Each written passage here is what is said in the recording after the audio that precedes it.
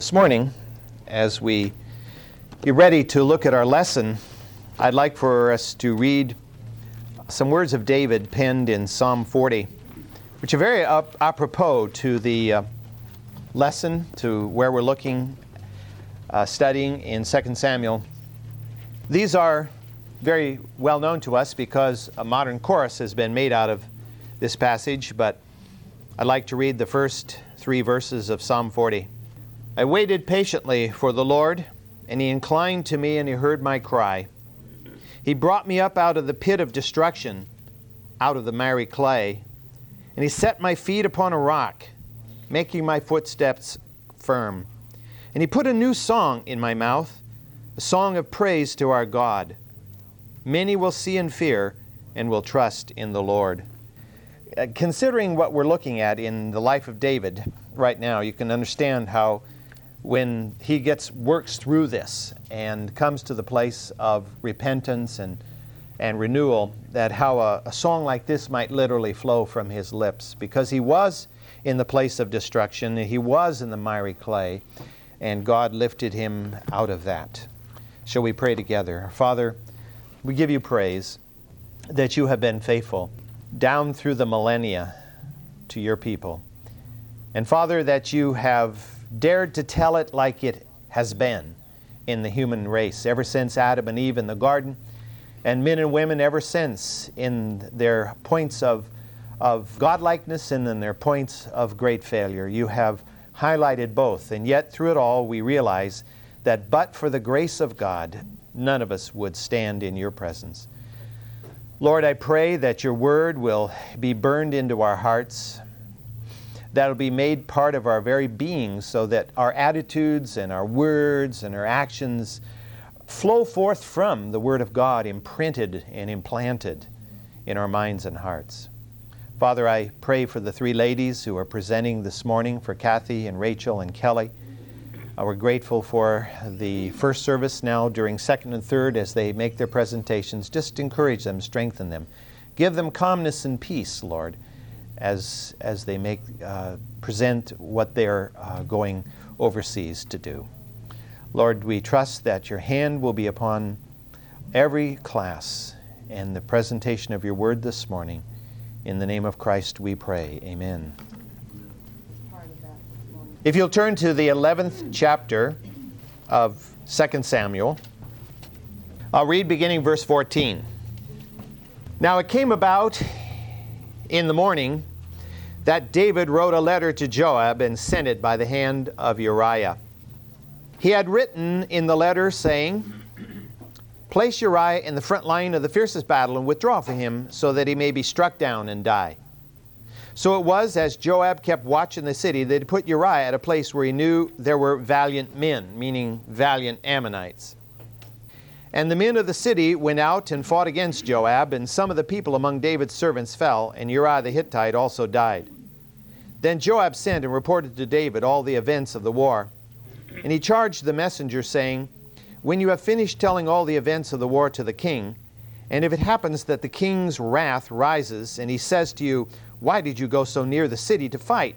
Did you not know that they would shoot from the wall? Who struck down Abimelech the son of Jerubbesheth?'" By the way, that's Gideon. Jerubbaal, Gideon is Abimelech, the son of Gideon, is what they're saying there. "Did not a woman throw down an upper millstone on him from the wall so that he died at Thebez? Why did you go so near the wall? Then you shall say, Your servant Uriah the Hittite is dead." You may not remember, but if you go back to the book of Judges, in the 9th chapter, there's a story of when Gideon died. Gideon had 70 sons. But one son he had by a concubine, and he was jealous of the other 70, and so he decided that he wanted to take his father's place as judge. And so he murdered his 70 brothers. And when he had completed that, he tried to be judge over Israel for 3 years. And there was a rebellion against him. And at Thebez, where he went to try to put down the rebellion, the people of the city had fled into a tower. And he went to besiege the tower and to try to burn the wall. And a woman who was on the roof of the tower threw the upper part of a millstone that's used to grind grain, dropped it down on his head. And, I don't know how many feet tall the tower was, but if you drop a millstone that weighs quite a bit on somebody's head from even 10 feet, let alone probably 40 or 50 feet. It says it crushed his skull, and he died. And so that's what David, or what Joab is referring to here as he's putting words in David's mouth. So the messenger departed and came and reported to David all that Joab had sent to tell him. And the messenger said to David, "The men prevailed against us and came out against us in the field, but we pressed them as far as the entrance of the gate. Moreover, the archers shot at your servants from the wall, so some of the king's servants are dead, and your servant Uriah the Hittite is dead also." Then David said to the messenger, "Thus you shall say to Joab, do not let this thing displease you, for the sword devours one as well as another. Make your battle against the city stronger and overthrow it, and so encourage him." So we have here, of course, the story in the first part of the chapter where David has seduced Bathsheba, and we studied all of that on previous Sunday. And we noticed that last week David tried to cover up his sin when it was discovered that Bathsheba was pregnant by inducing Uriah to spend some time with his wife. And Uriah would not do it even when David got him drunk. He still refused to go and spend time with his wife. And I pointed out to you last time that I really believe that the Lord was helping to keep Uriah from yielding to David's entreaties, partly because God was not going to allow David to get away and cover up his sin, even though this was going to cost Uriah his life. So David sent a letter, as we read about in this particular passage, to Joab, the commander of the army. Now, this is the scenario that we're looking at here. David, of course, is in Jerusalem. And we've already noted Jerusalem at that time is not the Jerusalem that you see today. I mean, it's still the same location. But in those days, it was a very, very tiny little town, probably 12 acres in size at maximum. Actually, it was directly on the southeast corner of the modern Old City. If you go to Jerusalem, you go to the walled Old City. It's directly on the southeast corner, outside of the walls that you'll see there today. That's where David's city was. And being very, very small city and compact, even as we noted in the Psalm last Sunday, it was easy for David to being on the high point of the city. The city was on a slope. The Ophel is a slope. I'll show you some pictures as soon as I get this PowerPoint thing down here. Les is helping me, and we'll get there. But I'll show you some pictures of the Ophel, and you'll see the exact location here. I pointed it out to you once before, and this map isn't really the best, but it gives you the basic idea anyway. Here are the walls of the current Old City. If you go to Jerusalem here, you'll find these are the walls that are standing. They're the Turkish walls of the 16th century. And here's the city of David here, the old Jebusite city of Jerusalem. It's actually outside of those walls. And David was probably up in the north part of the city, the high part, because this slopes, from here it slopes down this way, and it slopes off to both sides. So it's like a ridge, promontory. And the city was built up on this part.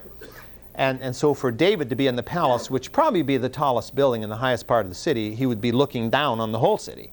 So it was easy for him to look down into the courtyard of a neighboring home, the home of Uriah. So this is the situation of Jerusalem, and the war was being fought over here at Rabbah, here, which is roughly 50 miles away by foot or by horse, riding across through the Jordan Valley up there to Rabbah, which is today the current capital of the city of the country of Jordan. It's called Amman, and of course it comes from Ammonites, or the Ammonites who lived there. This is often called Rabbah Ammon. And that's a city that was under siege, and where Uriah is killed out on the walls outside of that particular city. The city of Rabbah probably was actually larger than the city of Jerusalem in terms of area and probably population at that particular time. So that's the geographical situation here.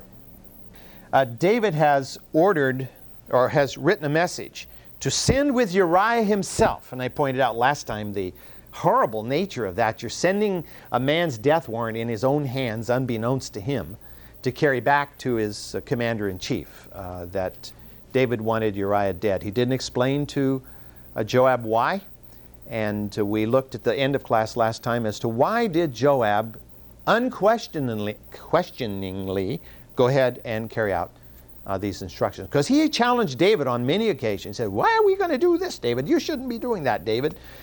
So it wasn't that Joab was afraid to challenge David. But I think it was because he felt it was to his benefit to allow Uriah to die, because he probably saw in Uriah the greatest threat to his own position as commander-in-chief of the army of Israel.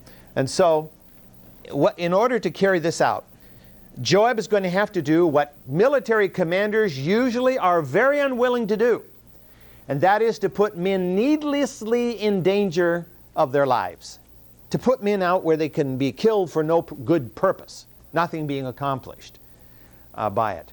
But that's what Joab was going to have to do. Now, walled cities, if you look down through the pages of history, walled cities are usually captured by mining. That is, you dig under the wall, and either you come up inside and your troops come in, or you undermine a part of the wall so it collapses so your army can rush in through the hole in the wall. Or you lay siege to the city and starve it into submission, which I noted last time was what happened to the city of Samaria when the Assyrians laid siege to it. Only it held out for 3 years against the great Assyrian siege. Or storming the city, which generally means you attack the city with overwhelming force from multiple sides at once. Those of you who know the story of the Alamo, the reason the Alamo withstood the Mexican assault for as long as it did was that the Mexican general didn't get the bright idea of storming all the walls at once, but he kept attacking one wall, which allowed the Texans inside to defend that one wall. Whereas he finally got bright and said, well, if I attack all the walls, there aren't enough Texans to defend all the walls. And so, he finally took the Alamo. But, if you want to take a city, you try to storm it. If you're going to do it by storm, you've got to have a lot of guys, and you've got to hit it from all sides to overwhelm the defenders. This is not what's happening here. Joab sends a small force of guys to attack a small little part of the city. This you don't do, because it's a waste of manpower. And we see exactly what happens here. The Ammonites, seeing this small force, probably several hundred Israelites, coming against them at this one place, they sally forth. Now, I know that's the name of an old comic strip, but sally forth is an actual English term. Before the comic strip. That's right. Large cities and fortresses usually have not only a main gate, where there's a drawbridge or double walls or double towers or whatever to guard it, but often there's a small gate in various places along the wall, very heavily fortified, but a small gate. And the idea of that small gate is to open it at night and send out some guys to go out and, in the secret of the night, butcher the surrounding besieging army, or to do as they did here. A group of them would burst forth out of the city and attack this small group of Israelites. And that's what's described here. And these are valiant men. They send out good guys. You're going to be able to do this. And so they attack the Israelites. Now, what we do discover here is that the messenger reports that we did drive them back through their gate. In other words, the Israelites did fight valiantly, and they pushed the Ammonites back inside their city. But he said the guys on the wall, with the archers on the wall, they did us in. The archers on the wall just rained down arrows of lethal fire upon the attacking Israelites, and that's what destroyed Uriah. Joab refused to send reinforcements. He didn't send anybody to help, which was part of the backing off and allowing Uriah to die. But it wasn't like sometimes we get the picture that they went up there to fight, and all of a sudden everybody winked at each other, and everybody just quickly disappeared and left Uriah standing there all by himself. It wasn't like that, because as you see, as you read in the passage, many other Israelites died in the same fight. In other words, it was just too small of a group to deal with the overwhelming force of the enemy, and therefore they were destroyed. So what you'll notice here, as David tries to cover his sin, you have an ever-widening circle of collateral damage. And it's expressed here in verse 17, where it says, "And the men of the city went out and fought against Joab, and some of the people among David's servants fell, and Uriah the Hittite also fell." And so what we have here is several other soldiers besides Uriah were killed in this attack that had no purpose other than to kill Uriah. That's its only purpose.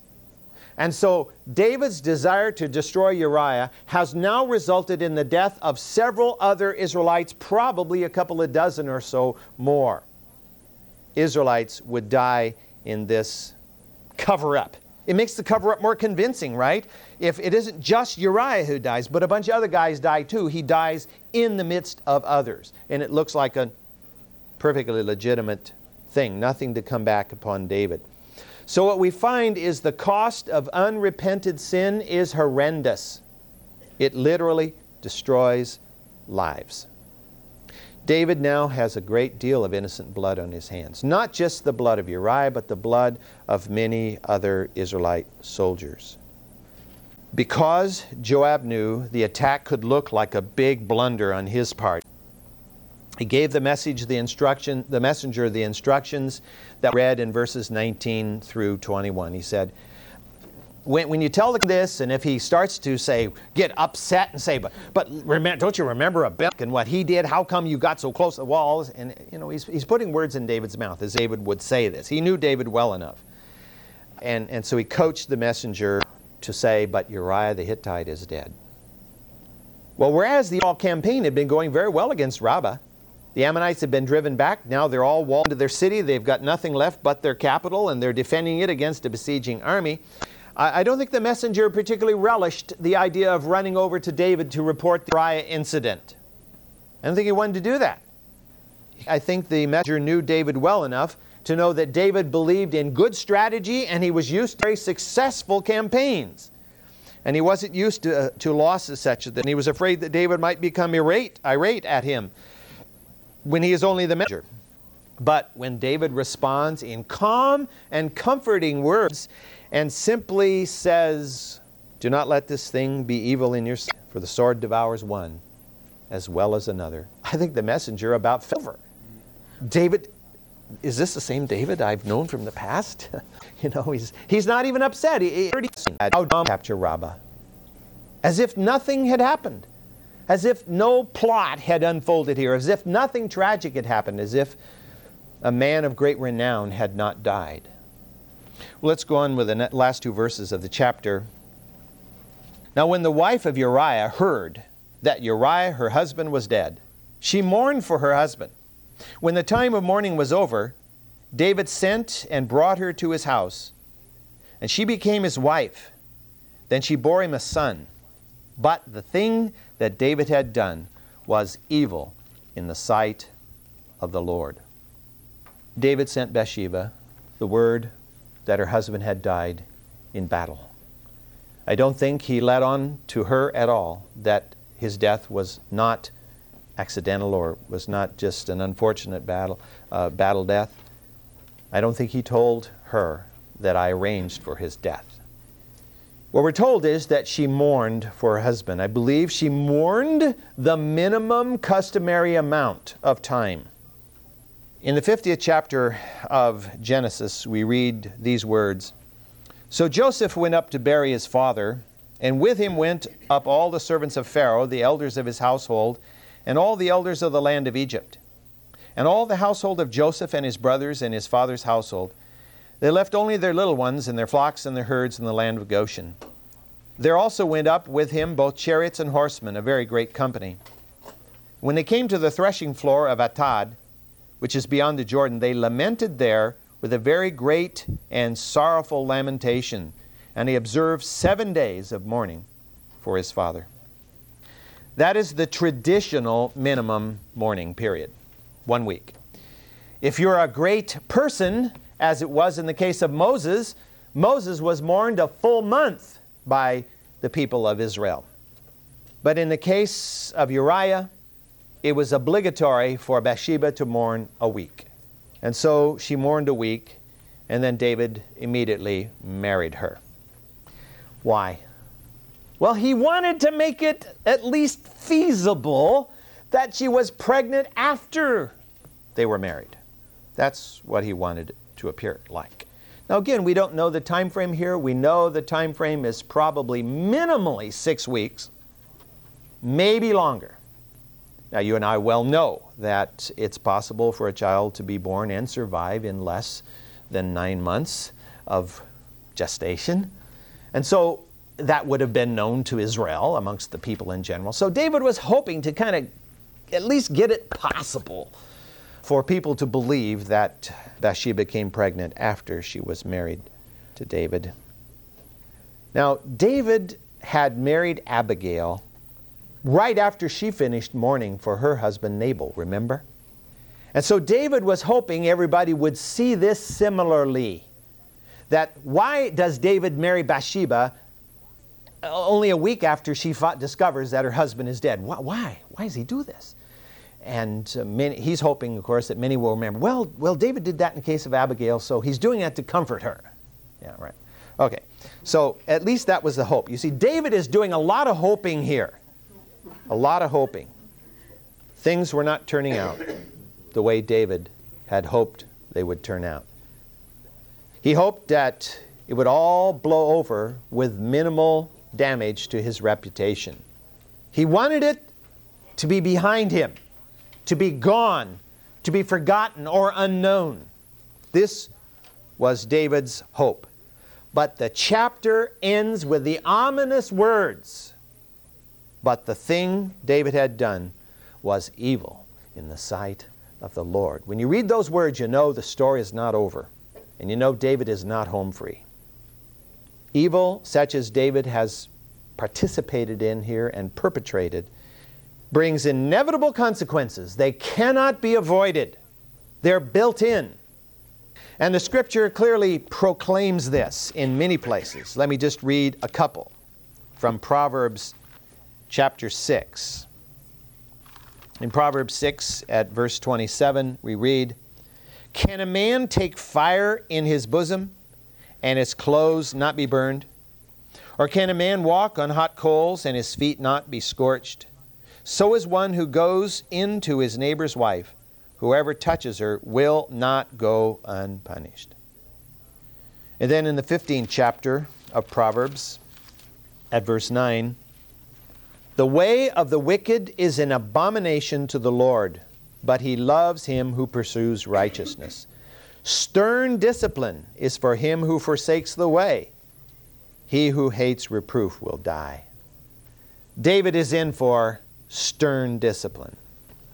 David was not only by his act of adultery and by his act of murder, but his effort to cover it up, to not confess it, to shove it under the rug, as it were, David was destroying himself, and he was, God so loved the world that he sent his Son to die for us. You and I, are faced with the incomprehensible love of God. He is not going to allow us to perpetuate self-destructive acts. He's not going to allow it to continue without bringing correction. Correction for our good. God never acts in the life of His people purely for the defense of His name. He acts for the good of His people. God's commands are for our good. You've all heard the phrase, haven't you? People say, "Oh, God is a cosmic killjoy. Everything I want to do, God says, thou shalt not do." But all of God's commands are for our good, because He knows how we are made and how the only way we're really going to have true peace, true contentment, true joy, true happiness, both now and forever, is to do His commands. Anything else is destructive and brings tremendous pain and sorrow to ourselves as well as to others. So God must discipline David. God will discipline David because it's in His Word that He would do such. And so as we read ahead and go further in the book of 2 Samuel, and we see what happens in David's life, we have to remind ourselves that the humiliating and painful things that come upon David were not signs of God's rejection of David, but of His love of David, because He's chastising him. He's chastising him because He loves him. Again, in Proverbs, this time in the 3rd proverb, we read these words at verse 11. My son, do not reject the discipline of the Lord, or loathe his reproof. For whom the Lord loves, he reproves, even as a father the son in whom he delights. So his reproof is proof of his love for us. And the fact that these things happened to David are powerful proof of God's love for David. The author of the writer of the Hebrews speaks similarly. If you turn to the 12th chapter of Hebrews at verse 7, it is for discipline that you endure. God deals with you as with sons. For what son is there whom his father does not discipline? But if you are without discipline, of which all have become partakers, then you are you are illegitimate children and not sons. If there is no discipline, the person is not God's child. Furthermore, we had earthly fathers to discipline us, and we respected them. Shall we not much rather be subject to the Father of spirits and live? For they disciplined us for a short time, as seemed best to them. But he disciplines us for our good, that we may share his holiness. All discipline, for the moment, seems not to be joyful, but sorrowful. Yet to those who have been trained by it afterwards, it yields the peaceful fruit of righteousness. And we see this borne out to be reality in the life of David. We're going to read of the pain David went through, the sorrow David went through.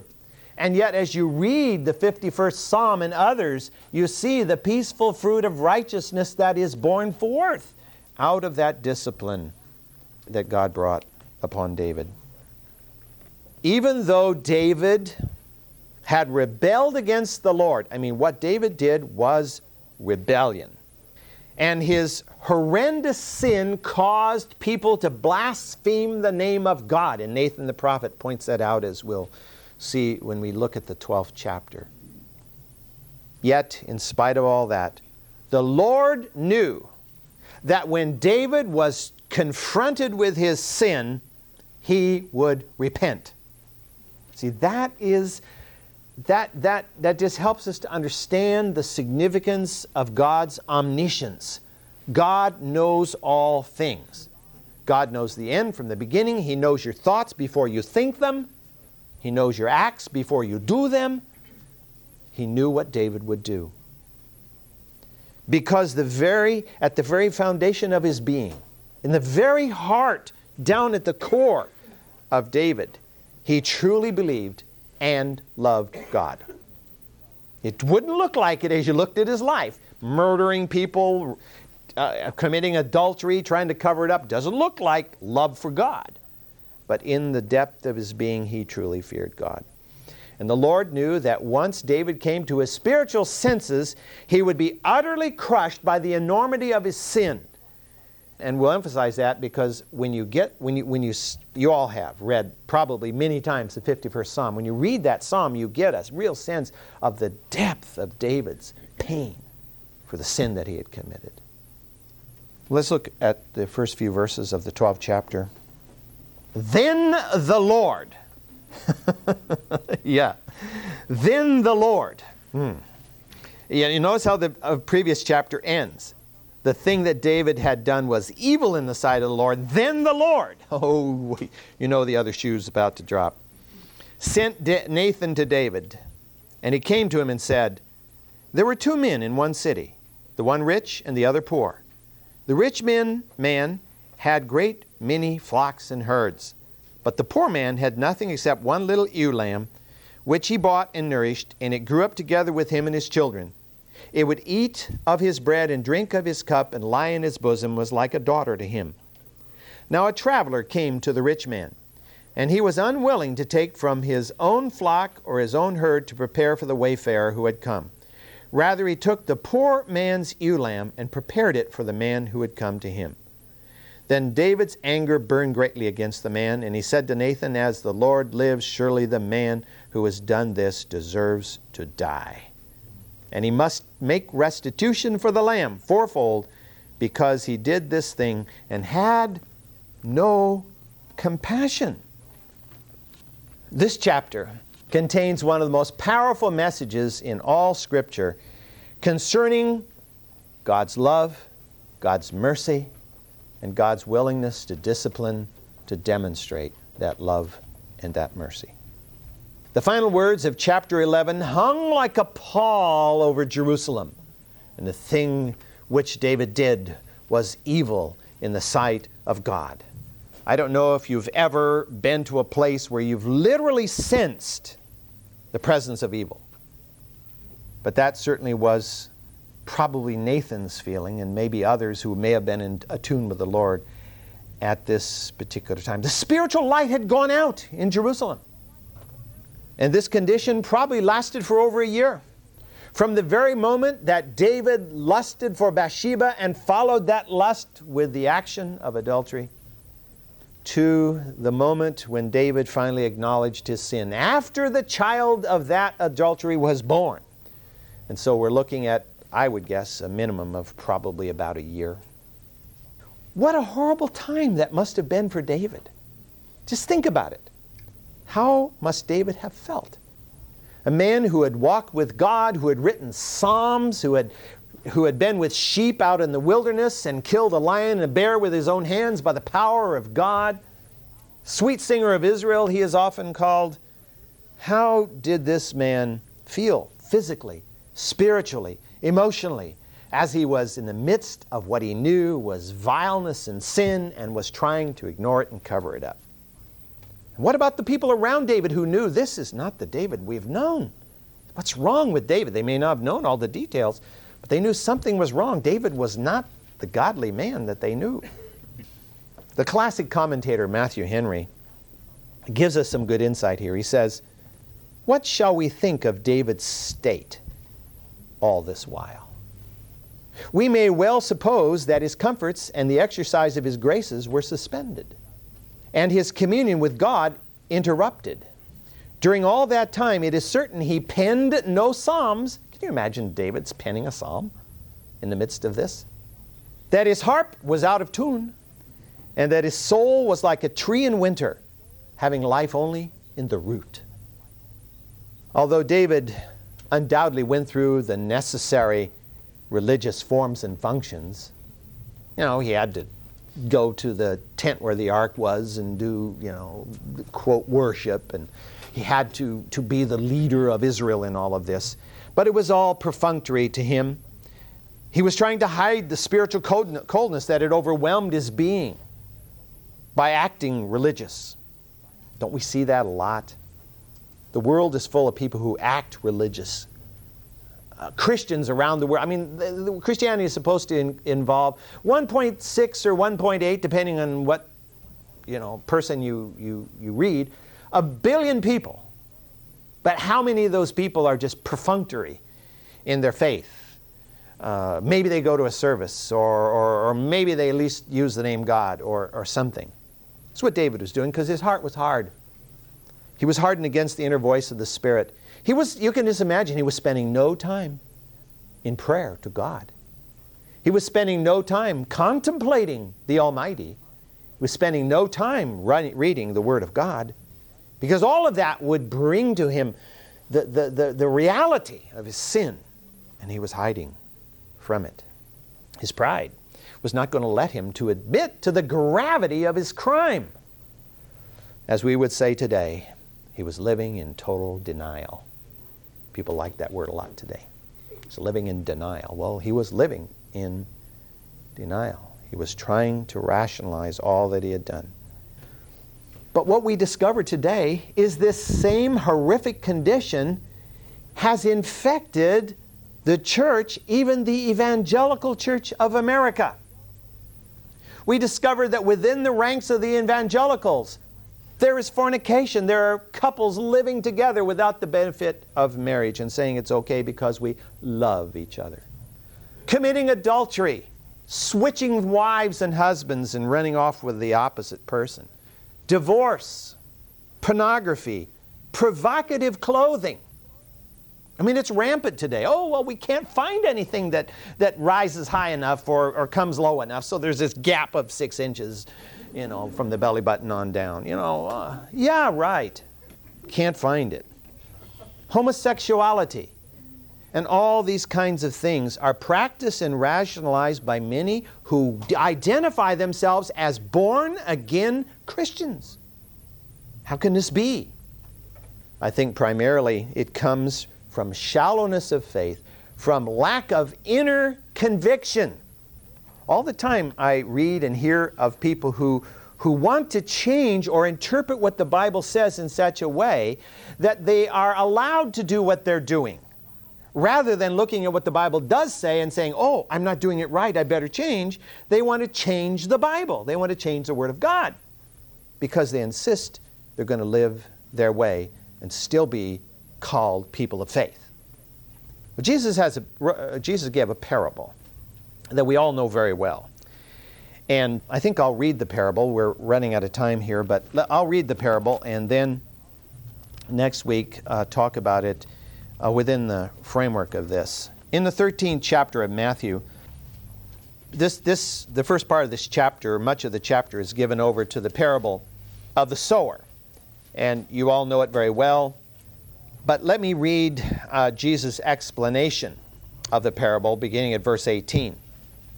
Hear then the parable of the sower. When anyone hears the word of the kingdom and does not understand it, the evil one comes and snatches away what has been sown in his heart. This is the one on whom seed was sown beside the road. And the one on whom seed was sown on the rocky places, this is the man who hears the word and immediately receives it with joy, and yet he has no firm root in himself, but only temporary. And when affliction or persecution arises because of the word, immediately he falls away. And the one on whom the seed was sown among the thorns, this is the man who hears the word, and the worry of the world and the deceitfulness of riches chokes the word, and it becomes unfruitful.